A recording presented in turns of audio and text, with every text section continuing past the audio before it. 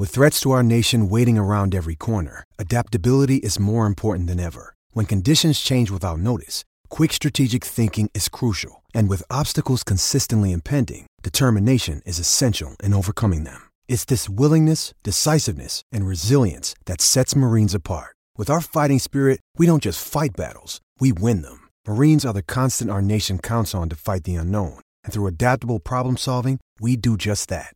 Learn more at marines.com.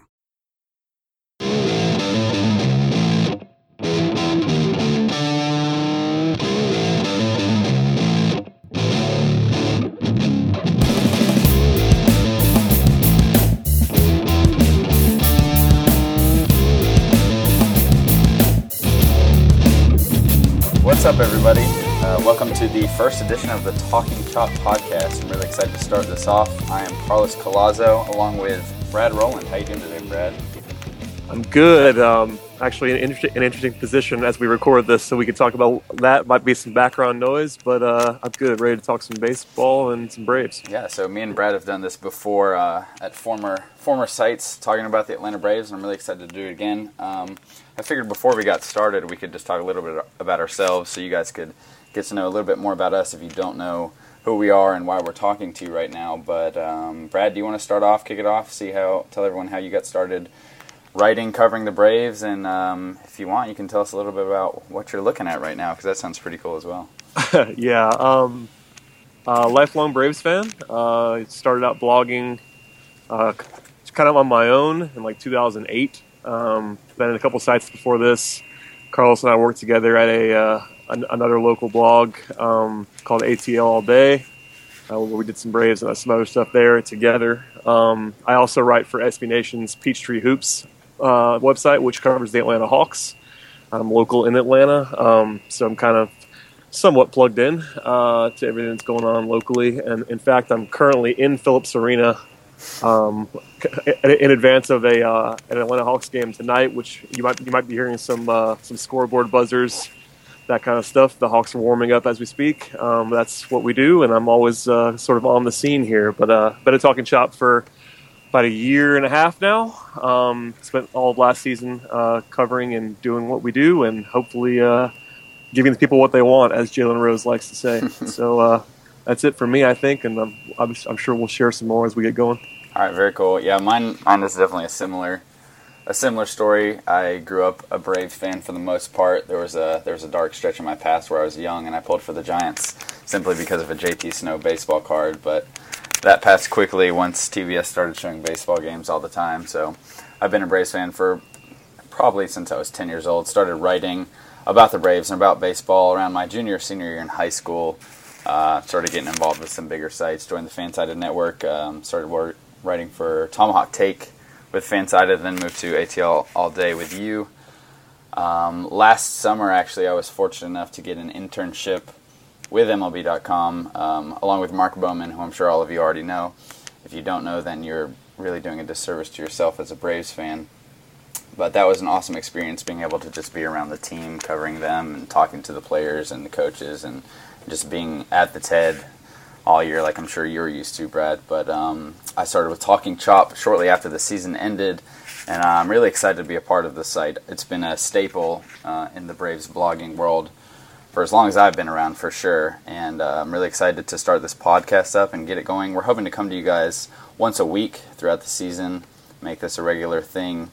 I know Brad is very insightful with his analysis, and we're also going to try to have on a lot of the writers who are on the site, kind of cycle them through and have them give their opinions, their thoughts on the players, the organization, the prospects. So I'm looking forward to it. It should be fun. Yeah, absolutely. We are ready to go. All right. We're about 2 weeks away from pitchers and catchers reporting to spring training. So really this is probably the most boring part of the off season before we can actually see some baseball being played and get to see how players are doing, what the teams are going to be looking like as we approach opening day.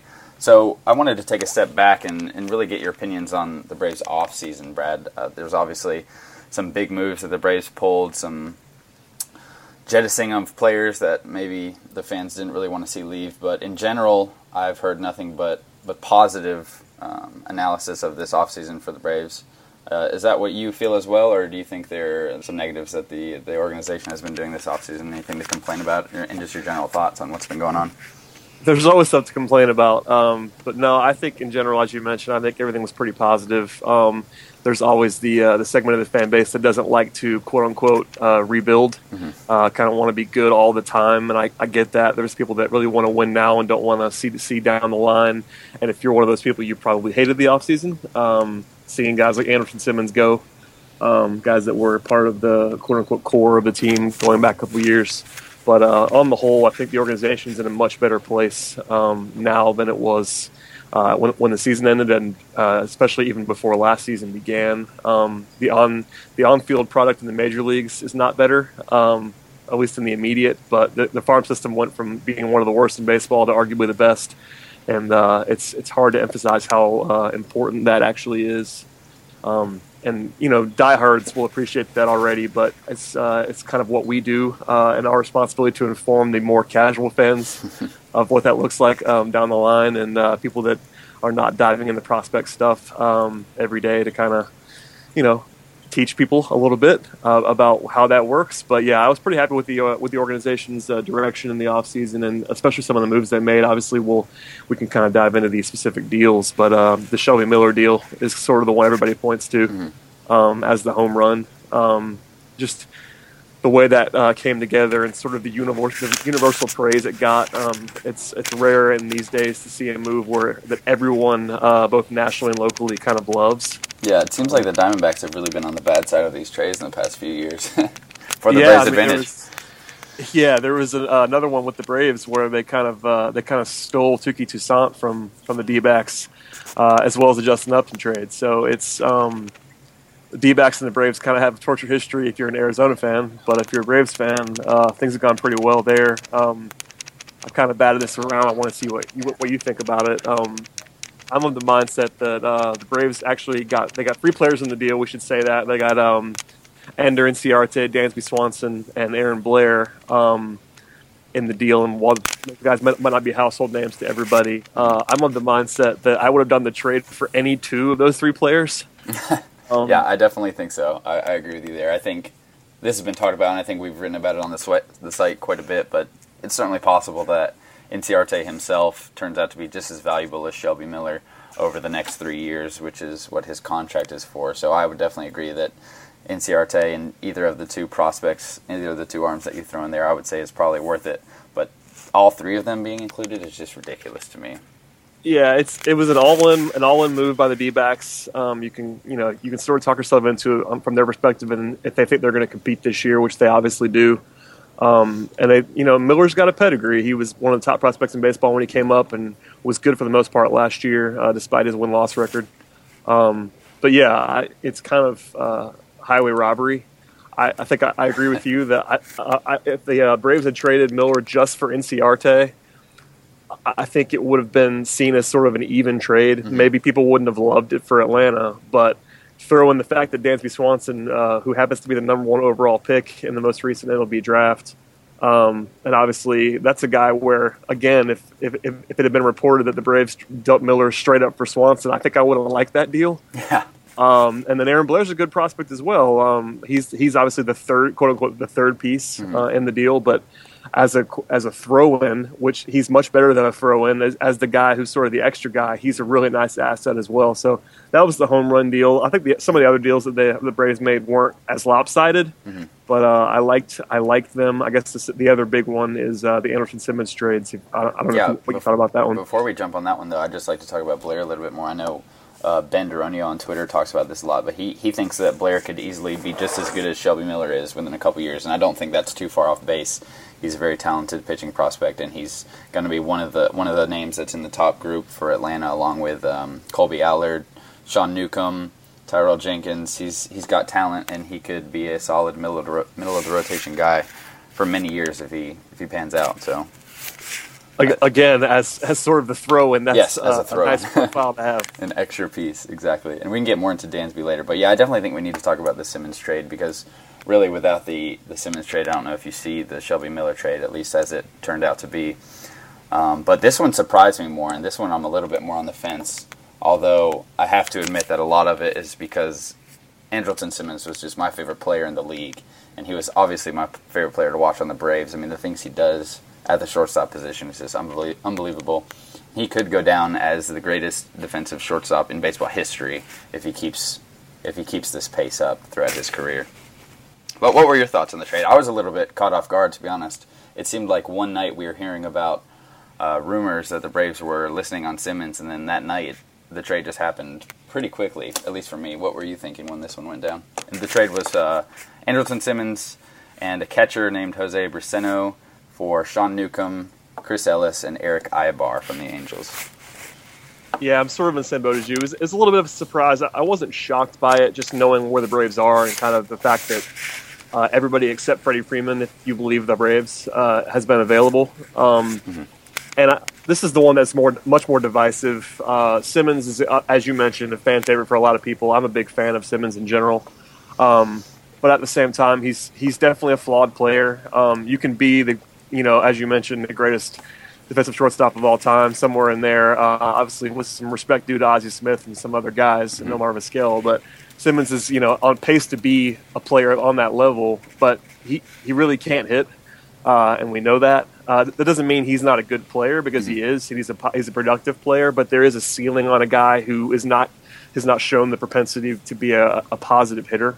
Yep. Over his 4 years, he's only posted a WRC plus over 100 once, and that was in his 49-game 2012 season. So not even a full season, and he's a career .256 hitter with a .304 on-base percentage. And the power that he showed in the 2013 season, we really haven't seen since then. So, yeah, I mean, I think it seemed pretty fluky at the time. Just kind of looking at the way he looked in the minors, even there was not the profile of a power hitter in there, and I think he also kind of got infatuated with that.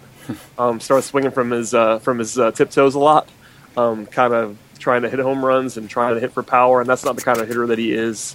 Again, I love Simmons, but you're talking about a 3-1 player, and the 3-1 player is very nice.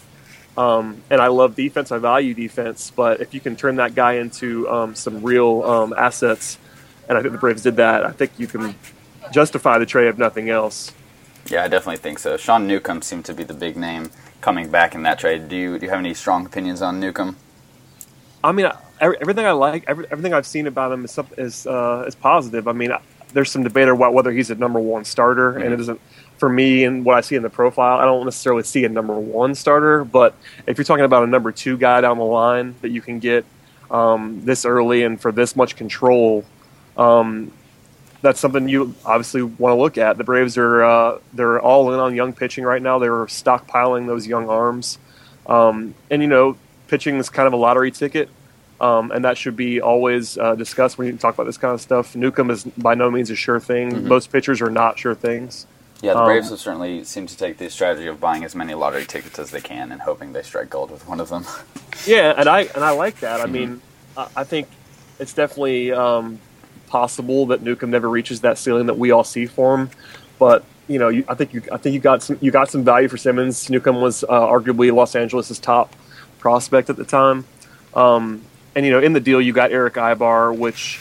Eric Aybar is a nice player in the short term. I don't know if the Braves thought about that much when they made the deal, but he is a guy you can plug in at shortstop in 2016 that won't embarrass you. The Braves are not going to compete in the estimation of really anyone as currently constructed this season. But Aybar's a guy you can roll out there and who can bring you some value. And I'm sure that the organization would like to have someone like that back in this trade, just because you don't want to go from Simmons and suddenly turn it over to some journeyman that no one's ever heard of at shortstop. It's tough to sell that. But when you do with Aybar, and obviously the piece is Newcomb. This was not a Simmons for Aybar trade, which some people have kind of overlooked the Newcomb piece. And this was definitely more of a Simmons for Newcomb trade than a Simmons for Aybar trade. And, I don't absolutely love it in the way that you do the Miller trade, but it's definitely justifiable, and I think I like it, knowing what I know about Newcomb. Yeah, I think we should turn now to just the general path of the Braves turnaround, what we've seen this offseason. What do you think about their, I guess a lot of people would call it tanking, but to all the people who don't like that, I just point to the Cubs and to the Astros. I mean, these teams looked deadly this season, and they got to where they are today by really throwing in the towel for a couple seasons, trading away their assets, stocking up in the farm system, and going after young players who are going to be around later when they could be competing again. What do you think? Do you think the Braves are taking a similar pattern? Do you think it's maybe a little bit different because they're not going for the talented offensive prospects you've seen with the Cubs, or do you like either strategy more than the other? Yeah, I think the last thing you mentioned is important. It's definitely similar in that there's a potential of bottoming out here. This is a roster that, this could be a bad baseball team in 2016. But at the same time, if you're taking the long view, both the Astros and the Cubs are kind of laid out the groundwork of what it can look like when you draft early and you build for the future and you make trades that are future driven. The thing the Braves are doing differently is going more for pitching. I don't love that strategy in and of itself, in that we talked about a little bit earlier that pitching is so volatile. Mm-hmm. But when you're talking about the way the Braves have done it, they've gotten so many arms that, it would be pretty unlikely that they all flame out. That's a very simplistic view, but at the same time, they didn't just build on a couple of pitchers. They went and got 10 of them. Yeah. Instead of hitching your wagon to 2 or 3 guys, they're taking the wide net with that, and hopefully, I would say hopefully, in my opinion, they with the high pick that they're probably going to have this year, they start investing in some more bats. They did pick up a bat or two high in the draft this last year, and a guy like Austin Riley playing. Yeah. That's the type of thing that I like to see them do a little bit more. I'm not saying you avoid pitching altogether. A lot of people have said that they, now it's time to just take bats. I'm not sure that's the right move. You always want to get value, but a little bit more of an emphasis on the bats wouldn't hurt my feelings. But I do like the general direction and kind of looking towards the future in a way that both the Cubs and the Astros have done recently. Yeah, and I think the Braves are really playing to what they see as their strengths. I mean, historically, the Braves have been a team that is really good at developing pitching. With a guy like Roger McDowell as your pitching coach, you kind of get that reputation. And when you look back to the 90s, they see themselves as being driven by pitching success. So it's not really surprising to me that they would go back to that strategy. And really, when you look at the value that we've seen some of these elite starting pitchers get on the free agent market, and even trades with the Shelby Miller trade, you see how much a guy who I would say is a number 2 pitcher at best, Shelby Miller, commanding this kind of a haul in return in value. It just shows how much other teams value these top-notch starting pitchers. And so even if you don't use all of them, the Braves definitely see in the future them being able to deal some of these guys for the bats if the players like the Austin Rileys and the Dansby Swansons and the Ozzie Albies don't turn out to be as elite of hitters as they would like, or if they feel like they need some more thump in the lineup to go along with Freddie Freeman and the powerful Nick Markakis in right field. Yeah, I think that's a good point that you made about, this is not a finished product, and I think a lot of fans like to look at exactly what's on the roster, what's in the system right now, the Braves can always go down the line and make a move or two. Mm-hmm. They've kind of shown a willingness to do that. Or 80. Yeah, or 8. I mean, it's the most active team in baseball over the last year in terms of on the trade market. So I think they're basically just getting assets the best way that they can, and from there they can flip guys. I mean, even signing free agents. There was some talk on Twitter today about maybe the Braves targeting some of the available bats that are veterans right now, and flipping them later in the season for value. It's all about getting an asset, maximizing that asset, and if that means trading it at an opportune time, that's what you do. And I think John Coppolella and those guys understand that, and they've shown they understand that at this point. Yeah, I definitely agree with that. So, SI rated the Braves their winter moves as an A. If you had to give them a grade, what would you be giving them this offseason? Obviously, they could still make some moves, but in general, it seems like we're about done and ready to head into spring training. What are you giving Atlanta? I think an A is pretty reasonable, just from my standpoint of liking the rebuild idea. Mm-hmm. If you like the rebuild idea, I'm not sure they could have done it much better than they've done it. The only guy they kind of haven't moved on from is Julio Teheran. And obviously Freddie Freeman, but Freeman, they've kind of been loud about the fact that he's their cornerstone piece. Mm-hmm. And Teheran, I wrote about this about a month ago. His contract is so valuable, yes. and it's pretty long, and it's extremely cheap. If you look at the way that the free agent market's shaped up for veteran starters this year, it was kind of out of control. and you've got Tehran locked up at a very, very reasonable cost for the next handful of seasons. And also, I think you would have been selling low if you moved on Julio this year after what was definitely not his best work in 2015. Mm-hmm. We can go down rabbit holes, but I like the direction of what happened this offseason. Even if it wasn't an A, it would be a strong B+ for me. I mean, somewhere in that range where there was not a single move they did during the actual offseason that I didn't like. So I'm all in. I think B+ A, somewhere in that range. Yeah, I think I'd agree with you. And with Tehran, you to look at his contract, it's 6 years, $32.4 million from 2014 to 2019, with a 2020 team option for $12 million. The most expensive he gets is $12 million in that team option. In the 2019 season, you got Tehran for $11 million. So if he gets back to the pitcher that he was before 2015, if he can bounce back a little bit and turn into even a mid-rotation starter, just a solid guy you can throw out there every day and have a chance, that's some real value from his contract, like you said. And I do agree the Braves would have been selling low on him. But I'm going to go ahead and give the Braves an A-. The minus simply becomes because I'm going to miss watching Andrelton Simmons play defense. Obviously, that's not really fair to them, but it's my grade, so I get to do what I want with it, right? That's absolutely right. All right, we can move along from their moves this offseason and move on to the starting rotation. Obviously, they've got a ton of young pitchers, but really, aside from two of them, maybe with Julio Tehran and Bud Norris, none of them have really proven themselves at the major league level. And if you look at Bud Norris, do you really want that track record in your starting rotation? Yeah, I mean, who do you think is going to be in the Braves rotation when we break with opening day? We got a ton of young guys for 5 spots, and you would assume Tehran, Norris, and Whistler get 3 of them to at least start the season, right? Am I off base there? No, I think that's a pretty safe assumption. I think there's probably a situation where Norris doesn't if something weird happens or if he just looks awful in the spring. But I think Tehran and Whistler are pretty much guaranteed spots. There's been a lot of talk about this. I think USA Today was the site that came out and kind of rated the Braves as the worst rotation in the league going in 2016.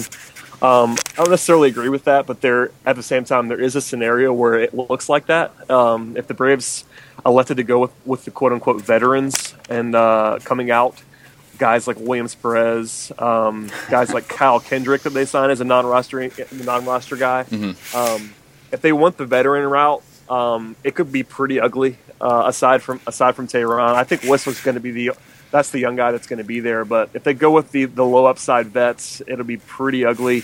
My guess is Tehran, Whistler, Norris, as you mentioned. I think they're probably going to give Foltynewicz another opportunity. Yep. At least until he proves that he can't do it. And then the fifth. And there's also some rumors that came out that he might even start the season on the disabled list as he's still recovering from that blood clot that he had. Yeah, I mean, that's the kind of stuff that right now in February, before guys get to camp, this exercise is definitely an interesting one because we just don't have the information that they're going to have on this. And, Freddie's kind of, in the past, given a lot of credence, more than I'd like, to spring training performance on a couple of guys. So that's something we have to weigh. I mean, I think there's a couple of guys who are probably going to be there, but the end of it could just be pure performance, which I don't necessarily love. But if we assume Tehran, Whistler, Norris, and Perez, and Foltynewicz, that's 5. If you mentioned if Folty's not in the lineup or not available, you got guys like Ryan Weber. You got Manny Benuelos. Top prospect, Ryan Weber. Exactly.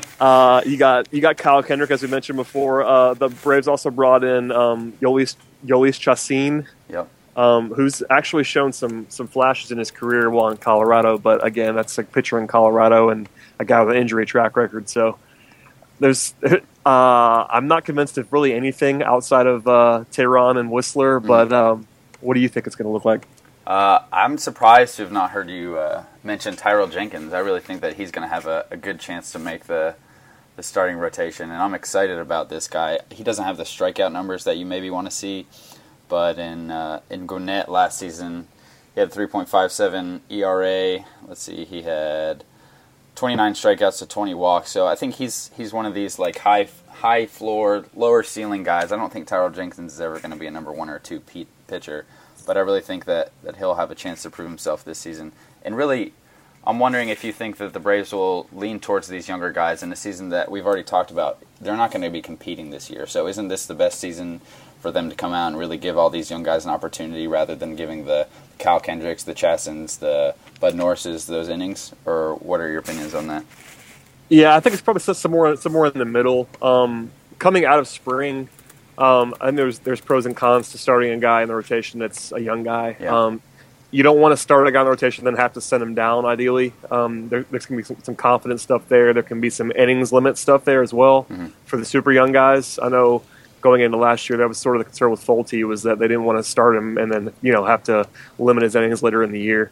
I really don't want to see the Braves invest a lot of innings in guys like Kendrick and then guys like really even Williams Perez. I'm not a big fan of Williams Perez. Yeah, I talked about this long-term. last season. I don't believe in Williams Perez. His fastball's not there for me. Really, the only pitch that I like is his changeup, and if he doesn't have his fastball to really set that pitch up, I don't think he's got anything going for him.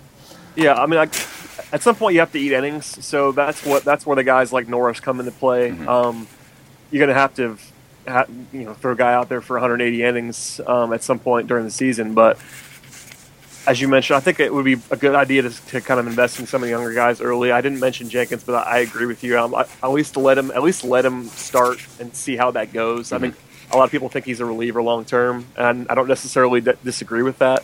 But you have to at least give him a shot, whether it be in spring or somewhere in the minors, somewhere where he's going to have an opportunity to legitimately start and prove that he can't do it. You don't want to pay, and the same thing goes with Folty. Even on a high profile scale, Folty's got to prove to me that he can't start. I think we're almost there. In fairness, I think Folty kind of profiles as a late inning reliever more than anything. But at the same time, you don't want to just rule it before he absolutely proves that he can't do it. So. Giving the young guys a chance is a good idea, but you don't want to start a guy too early. Like a lot of people, there'll be some talk about Newcomb, there'll be some talk about Lucas Sims, those guys, and they're not ready to start their season rotation. Same thing with Aaron Blair. Even I think they'd be wise to kind of take it slow on the younger guys who are a little bit further away. But those guys who are borderline, like Folty and Tyrell, I would definitely like to see them be invested in early. Yeah, I agree with that, and we're definitely going to see many of these guys come up as the season progresses. Like we got a number of pitchers last season, but there's a chance you could have even more during the 2016 season. And I'm just excited to see some of these guys that we've been reading about and we've been hearing about, but we really haven't seen them on the mound at all. So even if the Braves are terrible, there will be some storylines to watch here for sure, and I'm excited to see what goes on with that and see how these pitchers develop. And I think that about wraps it up for the first episode of the Talking Chop podcast. We really appreciate you guys tuning in and listening to us ramble about the Braves for a little bit. As I said earlier in this podcast, we're going to try and be coming at you regularly once a week throughout the season to talk about whatever the Atlanta Braves are getting up to. We're going to try to cycle in some of the writers on the masthead. We can get their opinions coming to you guys, as well as Brad and myself, who will probably be on here for the most part hosting this thing. You can follow Brad on Twitter at BTRoland, and you can follow myself at Carlos A. Colazo. And of course, you can follow the site at Talking Chop. Be sure to keep dropping in on the website, letting us know what you're thinking in the comments section. And also feel free to let us know if you have any questions or any topics that you think we should cover in the podcast, either on Twitter or on the website itself. We will definitely be looking for that, so we can be sure to talk about what you guys think are important for the Atlanta Braves.